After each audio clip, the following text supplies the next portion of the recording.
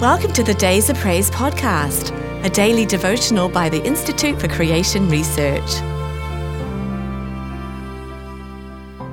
The remarkable Psalms. And we declare unto you glad tidings, how that the promise which was made unto the fathers, God has fulfilled the same unto us their children, and that he has raised up Jesus again.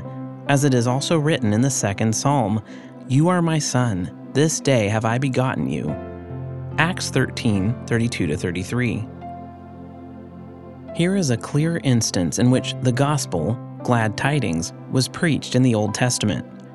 The Holy Spirit, through the psalmist David, promised that one day the Son of God would rise from the dead, the firstborn from the dead. The Lord Jesus actually used certain psalms to prove his own deity, quoting Psalm 110:1, Matthew 22:43-45, and Psalm 82:6 in John 10:34-36 in support of his claims. This unique passage in the book of Acts offers another fascinating item of information that is often overlooked. By identifying the second psalm as such, the writer, guided by the Spirit, tells us in effect that the chapter divisions of the book of Psalms were there by divine ordination right from the first. Furthermore, since each of the Psalms is a poem with clear-cut verse divisions, this longest book in the Word of God was evidently subdivided into chapters and verses by divine inspiration. Similar divisions were later added to the other books by biblical scholars in the Middle Ages, but they were in the Psalms from the beginning.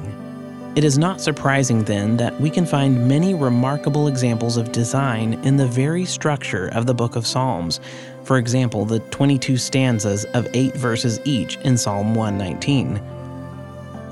This second psalm is the first of the so-called Messianic Psalms, but actually the Lord Jesus Christ and his glorious gospel of salvation are clearly present in every one of the 150 Psalms.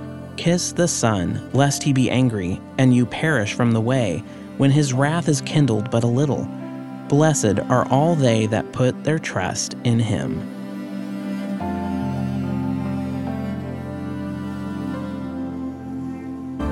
If you've enjoyed today's devotional, be sure to subscribe wherever you listen to podcasts, and please rate and review so more listeners can find us. To support ICR's ministry, visit icr.org/donate. Your gift of any amount helps us reach others with biblical truth and encouragement.